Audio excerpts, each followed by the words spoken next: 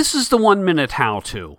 Item 122, how to get more exposure in the podcast directories.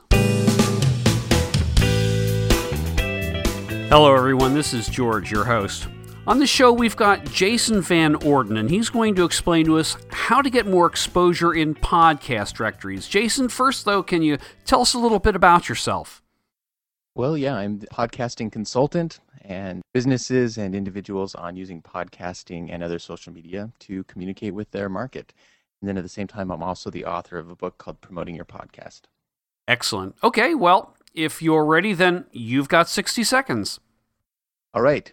Here's how to get more exposure for your podcast in the podcast directories. Basically, it comes down to your title. Now, let's think about an analogy here. Let's take a newspaper article. You're open up your newspaper and you're perusing through and trying to decide which articles to read. What's the first thing that catches your attention? Well, it's the headline of that particular article. So think of your title of your podcast as a headline. You need to make your title something catchy, something that'll grab people's attention and make them want to listen more. When people are looking at a long list of podcasts in a podcast directory, what they've got is a whole bunch of titles in front of them, and they're going to pick the title that speaks to them, grabs their attention, and says, this is what I'm looking for. So you might have a creative name for your podcast, but make sure that it also speaks something to your target audience. If you have already chosen a name for your podcast, a quick tip that you can use to improve that is to have whatever the name might be and then do a hyphen and then add some kind of tagline onto that as well. And that will also display along with your podcast title in iTunes or whatever the directory might be and give you a better chance of grabbing people's attention.